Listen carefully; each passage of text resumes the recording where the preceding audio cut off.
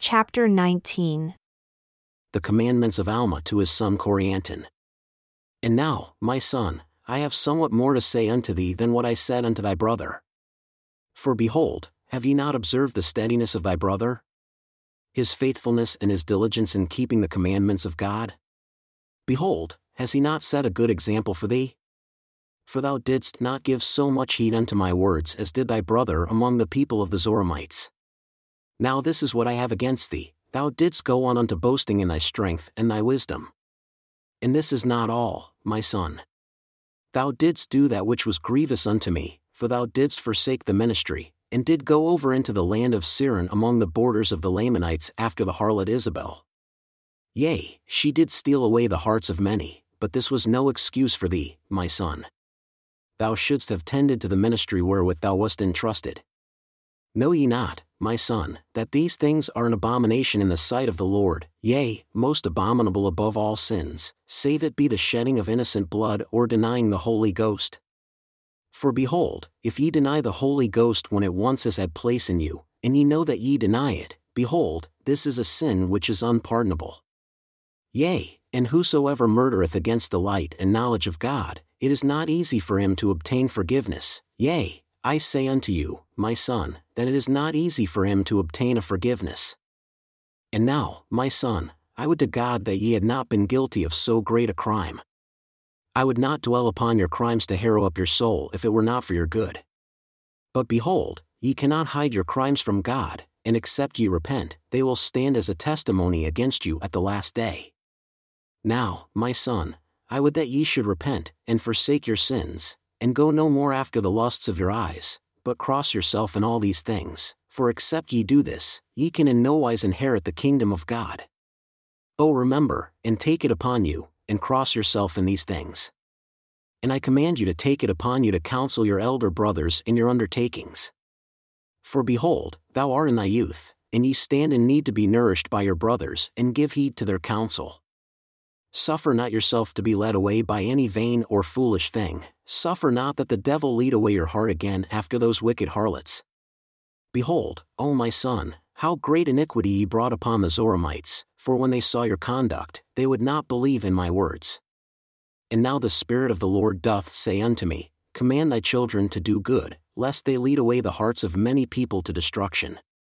Therefore, I command you, my son, in the fear of God, that ye refrain from your iniquities, that ye turn to the Lord with all your mind, might, and strength, that ye lead away the hearts of no more to do wickedly, but rather return unto them, and acknowledge your faults, and repair that wrong which ye have done. Seek not after riches nor the vain things of this world, for behold, you cannot carry them with you. And now, my son, I would say somewhat unto you concerning the coming of Christ. Behold, I say unto you that it is he that surely shall come to take away the sins of the world, yea, he cometh to declare glad tidings of salvation unto his people. And now, my son, this was the ministry unto which ye were called, to declare these glad tidings unto this people to prepare their minds, or rather, that salvation might come unto them, that they may prepare the minds of their children to hear the word at the time of his coming. And now I will ease your mind somewhat on this subject. Behold, you marvel why these things should be known so long beforehand. Behold, I say unto you, is not a soul at this time as precious unto God as a soul will be at the time of his coming? Is it not as necessary that the plan of redemption should be made known unto this people as well as unto their children? Is it not as easy at this time for the Lord to send his angel to declare those glad tidings unto us as unto our children, or as after the time of his coming? Now, my son, here is somewhat more I would say unto thee, for I perceive that thy mind is worried concerning the resurrection of the dead. Behold, I say unto you that there is no resurrection, or I would say in other words that this mortal does not put on immortality, this corruption does not put on incorruption, until after the coming of Christ. Behold, he bringeth to pass the resurrection of the dead. But behold, my son, the resurrection is not yet. Now I unfold unto you a mystery, nevertheless, there are many mysteries which are kept, that no one knoweth them save God himself. But I show unto you one thing which I have inquired diligently of God that I might know, that is concerning the resurrection. Behold, there is a time appointed that all shall come forth from the dead. Now when this time cometh, no one knows, but God knoweth the time which is appointed.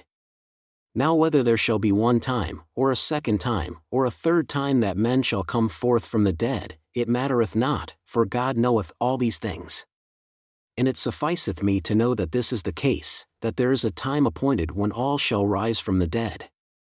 And now there must needs be a space betwixt the time of death and the time of the resurrection. And now I would inquire, what becometh of the souls of men from this time of death to the time appointed for the resurrection? Now whether there is more than one time appointed for men to rise, it mattereth not, for all do not die at once, and this mattereth not, all is as one day with God, and time only is measured unto man. Therefore, there is a time appointed unto men that they shall rise from the dead, and there is a space between the time of death and the resurrection. And now, concerning this space of time, what becometh of the souls of men is the thing which I have inquired diligently of the Lord to know, and this is the thing of which I do know. And when the time cometh when all shall rise, then shall they know that God knoweth all the times which are appointed unto man. Now concerning the state of the soul between death and the resurrection, behold, it has been made known unto me by an angel that the spirits of all men, as soon as they are departed from this mortal body, yea, the spirits of all men, whether they be good or evil, are taken home to that God who gave them life. And then shall it come to pass that the spirits of those who are righteous are received into a state of happiness, which is called paradise, a state of rest, a state of peace where they shall rest from all their troubles, and from all care and sorrow, etc. And then shall it come to pass that the spirits of the wicked, yea, who are evil, for behold, they have no part nor portion of the Spirit of the Lord, for behold, they chose evil works rather than good, therefore the spirit of the devil did enter into them and take possession of their house, and these shall be cast out into outer darkness. There shall be weeping, and wailing, and gnashing of teeth, and this because of their own iniquity, being led captive by the will of the devil. Now this is the state of the souls of the wicked, yea, in darkness and a state of awful, fearful looking for, of the fiery indignation of the wrath of God upon them. Thus they remain in this state, as well as the righteous in paradise, until the time of their resurrection. Now there are some that have understood that this state of happiness and this state of misery of the soul, before the resurrection, was a first resurrection. Yea, I admit it may be termed a resurrection, the raising the spirit or the soul and their consignation to happiness or misery according to the words which have been spoken. And behold, again it hath been spoken that there is a first resurrection, or resurrection of all those who have been, or who are, or who shall be, down to the resurrection of Christ from the dead. Now we do not suppose that this first resurrection, which is spoken of in this manner, can be the resurrection of the souls and their consignation to happiness or misery. Ye cannot suppose that this is what it meaneth. Behold, I say unto you, nay, but it meaneth the reuniting of the soul with the body, of those from the days of Adam down to the resurrection of Christ. Now whether the souls and the bodies of those of whom have been spoken shall all be reunited at once, the wicked as well as the righteous, I do not say.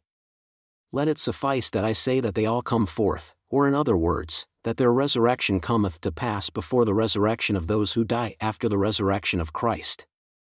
Now, my son, I do not say that their resurrection cometh at the resurrection of Christ, but behold, I give it as my opinion that the souls and the bodies are reunited of the righteous, at the resurrection of Christ and his ascension into heaven. But whether it be at his resurrection or after, I do not say. But this much I say, that there is a space between death and the resurrection of the body, in a state of the soul, in happiness or in misery, until the time which is appointed of God that the dead shall come forth and be reunited, both soul and body, and be brought to stand before God and be judged according to their works. Yea, this bringeth about the restoration of those things of which have been spoken by the mouths of the prophets, the soul shall be restored to the body and the body to the soul, yea, and every limb and joint shall be restored to its body, yea, even a hair of their heads shall not be lost, but all things shall be restored to their proper and perfect frame. And now, my son, this is the restoration of which has been spoken by the mouths of the prophets. And then shall the righteous shine forth in the kingdom of God. But behold, an awful death cometh upon the wicked, for they die as to things pertaining to things of righteousness, for they are unclean, and no unclean thing can inherit the kingdom of God. But they are cast out, and consigned to partake of the fruits of their labors, or their works, which have been evil, and they drink the dregs of a bitter cup. And now, my son, I have somewhat to say concerning the restoration of which has been spoken. For behold, some have wrested the Scriptures and have gone far astray because of this thing, and I perceive that thy mind has been worried also concerning this thing. But behold, I will explain it unto thee. I say unto thee, my son, that the plan of restoration is requisite with the justice of God, for it is requisite that all things should be restored to their proper order. Behold, it is requisite and just, according to the power and resurrection of Christ, that the soul of man should be restored to its body, and that every part of the body should be restored to itself. And it is also requisite with the justice of God that men should be judged according to their works. And if their works were good in this life and the desires of their hearts were good, that they should also, at the last day, be restored unto that which is good, and if his works are evil, they shall be restored unto him for evil. Therefore, all things shall be restored to its proper order, everything to its natural frame, mortality raised to immortality, corruption to incorruption, raised to endless happiness to inherit the kingdom of God, or to endless misery to inherit the kingdom of the devil, the one on one hand, the other on the other, the one restored to happiness according to his desires of happiness, or to good according to his desires of good, and the other to evil according to his desires of evil. For as he has desired to do evil all the day long, even so shall he have his reward of evil when the night cometh. And so it is on the other hand, if he hath repented of his sins and desired righteousness until the end of his days, even so shall he be rewarded unto righteousness. These are they that are redeemed of the Lord, yea, these are they that are taken out, that are delivered from that endless night of darkness. And thus they stand or fall. For behold, they are their own judges, whether to do good or do evil. Now the decrees of God are unalterable. Therefore, the way is prepared that whosoever will may walk therein and be saved. And now behold, my son, do not risk one more offense against your God upon those points of doctrine which ye have hitherto risked to commit sin. Do not suppose because that it has been spoken concerning restoration that ye shall be restored from sin to happiness. Behold, I say unto you, wickedness never was happiness. And now, my son, all men that are in a state of nature, or I would say, in a carnal state, are in the gall of bitterness and in the bonds of iniquity. They are without God in the world, and they have gone contrary to the nature of God, therefore they are in a state contrary to the nature of happiness. And now behold, is the meaning of the word restoration to take a thing of a natural state and place it in an unnatural state? Or to place it in a state opposite to its nature? Oh, my son, this is not the case, but the meaning of the word restoration is to bring back again evil for evil, or carnal for carnal, or devilish for devilish, good for that which is good, righteous for that which is righteous, just for that which is just, merciful for that which is merciful. Therefore, my son, see that ye are merciful unto your brethren. Deal justly, judge righteously, and do good continually, and if ye do all these things, then shall ye receive your reward. Yea, ye shall have mercy restored unto you again, ye shall have justice restored unto you again, ye shall have a righteous judgment restored unto you again, and ye shall have good rewarded unto you again. For that which ye do send out shall return unto you again and be restored. Therefore, the word restoration more fully condemneth the sinner and justifieth him not at all. And now, my son, I perceive there is somewhat more which doth worry your mind, which ye cannot understand, which is concerning the justice of God in the punishment of the sinner, for ye do try to suppose that it is injustice that the sinner should be consigned to a state of misery. Now behold, my son, I will explain this thing unto thee. For behold, after the Lord God sent our first parents forth from the Garden of Eden to till the ground from whence they were taken, yea, he drove out the man, and he placed at the east end of the Garden of Eden cherubim and a flaming sword, which turned every way to keep the tree of life.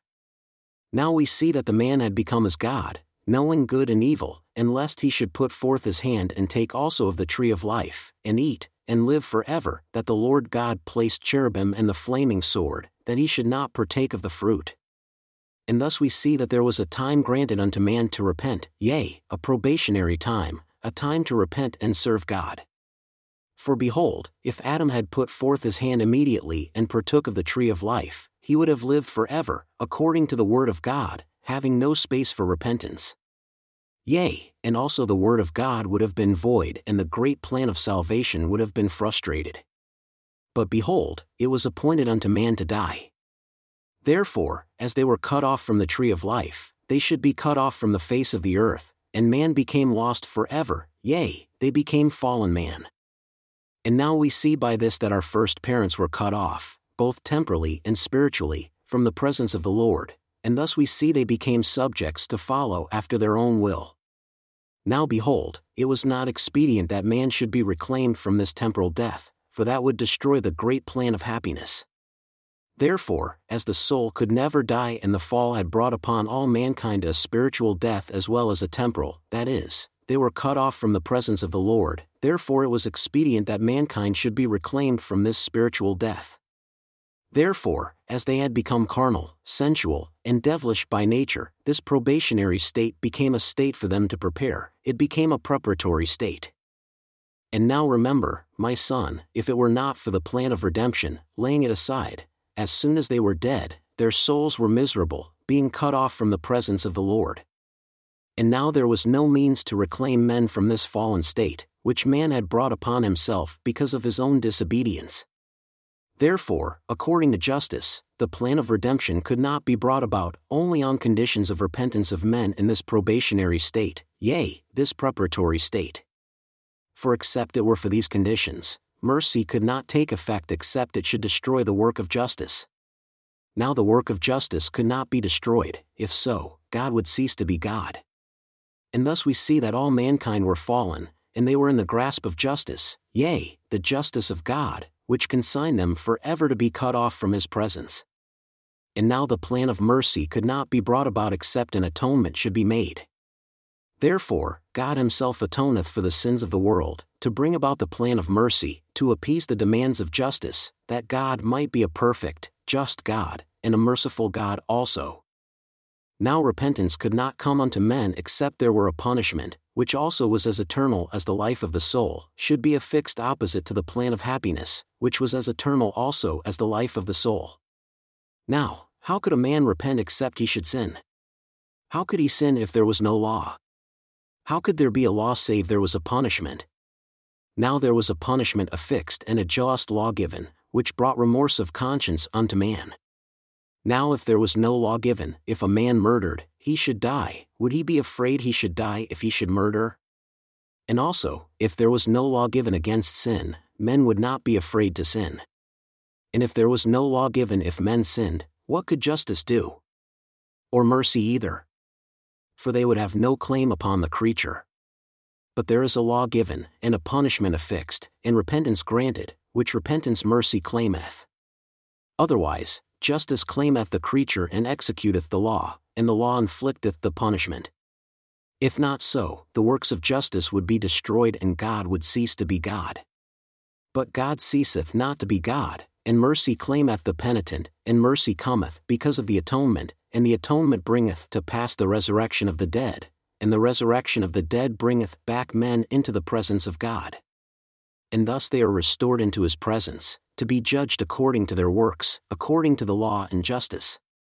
For behold, justice exerciseth all his demands, and also mercy claimeth all which is her own, and thus none but the truly penitent are saved. What? Do ye suppose that mercy can rob justice? I say unto you, nay, not one whit. If so, God would cease to be God. And thus God bringeth about his great and eternal purposes, which were prepared from the foundation of the world. And thus cometh about the salvation and the redemption of men, and also their destruction and misery. Therefore, O my son, whosoever will come may come and partake of the waters of life freely. And whosoever will not come, the same is not compelled to come, but in the last day it shall be restored unto him according to his deeds. If he has desired to do evil and has not repented in his days, behold, evil shall be done unto him according to the restoration of God. And now, my son, I desire that ye should let these things trouble you no more, and only let your sins trouble you with that trouble which shall bring you down unto repentance. O my son, I desire that ye should deny the justice of God no more. Do not endeavor to excuse yourself in the least point because of your sins by denying the justice of God, but do you let the justice of God and his mercy, and his long-suffering, have full sway in your heart, but let it bring you down to the dust in humility. And now, my son, ye are called of God to preach the word unto this people. And now, my son, go thy way, declare the word with truth and soberness, that thou mayest bring souls unto repentance, that the great plan of mercy may have claim upon them. And may God grant unto you, yea, even according to my words. Amen.